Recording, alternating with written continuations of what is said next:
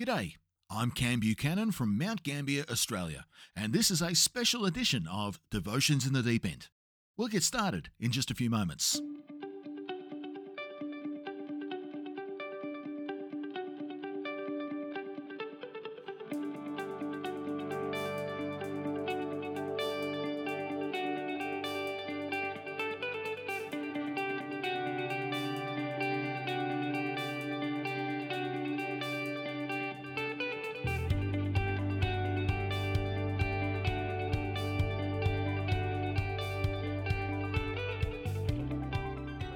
Every now and then, the Bible will bring out interesting ideas that need a little bit of explanation. As they are written, they come with a bit of assumption that the readers know what these things are. But as time goes on, some of these terms will become more and more foreign to us. A word is going to turn up and it will appear in many other episodes to come, particularly when we get to John's Gospel and the book of Acts. Instead of explaining it many times over, I figured I would offer a short episode of explanation now, which I can simply refer you back to in future episodes. If you are a preacher, then you will be familiar with Bible commentaries, some of which have text boxes within the page that offer a special focus on something, a doctrine or person or issue or something else that the scholar wants to shine a light on. This episode is a spoken word version of that idea. The word that I want to focus on at this time is this: Samaritan. In the first century setting that Jesus was ministering, the Holy Land was in fact three regions under Roman rule. The region to the south was Judea. It was the state where Jerusalem and Bethlehem were located.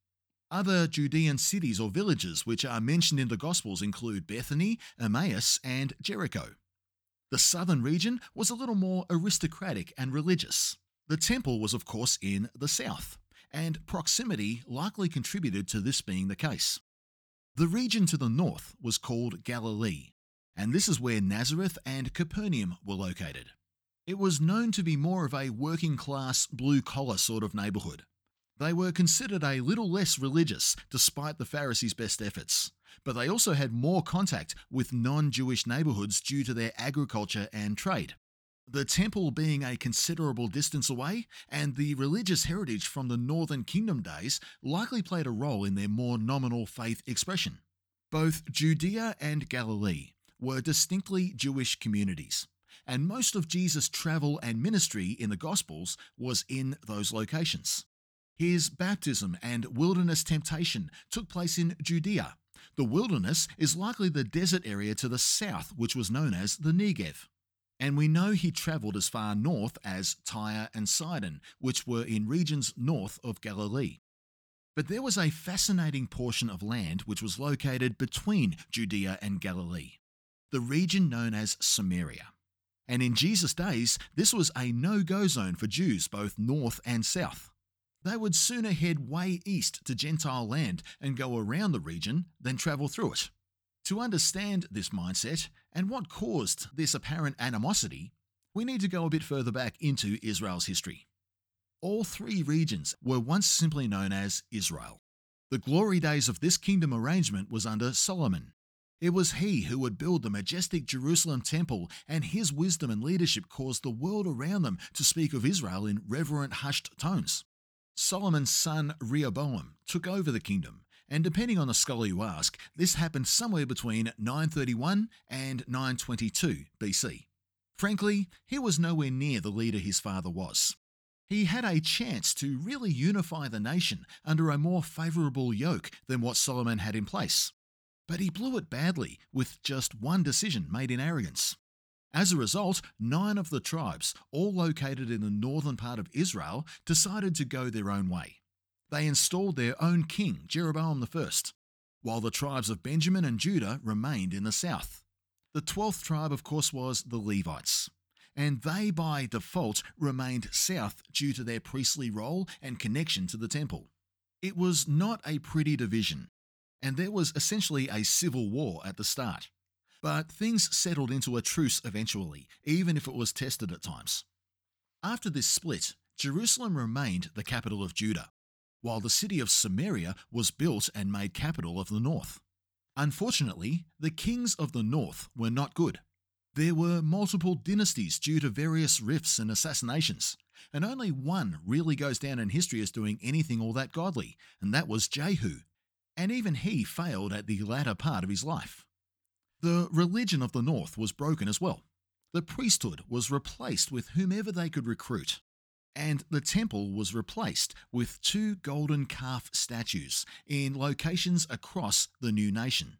When you read of people like Ahab and Jezebel, you are reading of kings leading the north out of the city of Samaria. Judah kept its Davidic dynasty in place, but there were ups and downs in that arrangement along the way too. Both kingdoms eventually came to an end, and God made it clear through the prophets that he would not let his reign on earth be presented in the way these nations were doing so. They were not doing justice or loving mercy. They were not using their blessing to help others, and the widow and the orphan got ignored.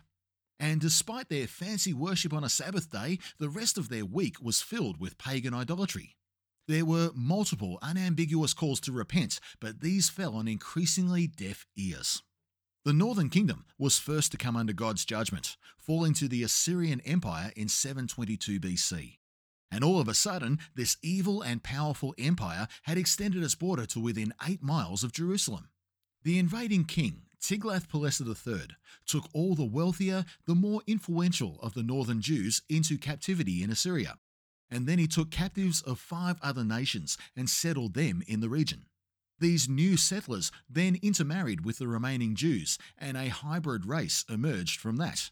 The region that would become Samaria began as a mess of Judaism mixed with idols under the sovereignty of a pagan king. Then Babylon swept in and finished the job. In 587 BC, Jerusalem finally fell to this new, powerful empire. The whole city, including its temple, were all burned to the ground. 10 years prior, a number of priests and nobles had been taken captive to Babylon. And by the time the city was destroyed, anyone of any worth had either been killed or relocated. However, in 538 BC, Jews were starting to be released from Babylon and permitted to resettle in Judah again. By then, this hybrid Samaritan people had grown in size and influence, and they became a thorn in the side of the returning Jews. In Nehemiah chapter 4, we are introduced to a person named Sanballat, who was clearly opposed to the building of Jerusalem. In that passage, he is being backed up by what is called a Samaritan army. However, we are shown in Ezra chapter 4 that these exiles who were now living in the region offered help to those who were building the temple, seemingly wanting to be able to worship their God in that location also. But they were turned away in very strong fashion, the Jews arrogantly citing their mixed heritage as the reason for being rejected.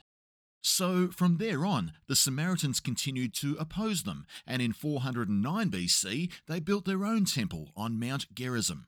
You can imagine how that riled up the Jews down south. From there onwards, arguments abounded about which mountain and which building mattered more. This is an argument the Samaritan woman in John chapter 4 knew all too well. In around 168 BC, a big divisive call was made. The Seleucid Empire, with their base in Syria, had risen up more than a century prior, and by 197 BC they had conquered the Palestine region and were forcing their Greek-based customs, language and worship on the Jews. When these Syrian forces started looking sideways at Samaria, and when they saw a remarkably similar sort of temple in their patch of land, the Samaritans quickly sold out their faith and aligned themselves with the Syrians. They martyred thousands of Jews and erected a statue of the god Jupiter in their temple courts to put Syria off the scent. The revolt, which led to Jerusalem and the temple in Jerusalem being taken back by the Jews, took place in 165 BC under the leadership of Judas Maccabeus. His nephew John went on to burn the Samaritan temple down in 128 BC. So by the time Jesus came on the scene, Samaritans had been a despised presence for a very long time. The origins go back to the initial Assyrian takeover in 722 BC, and we see clear hostility between them and the Jews from 538 BC onwards.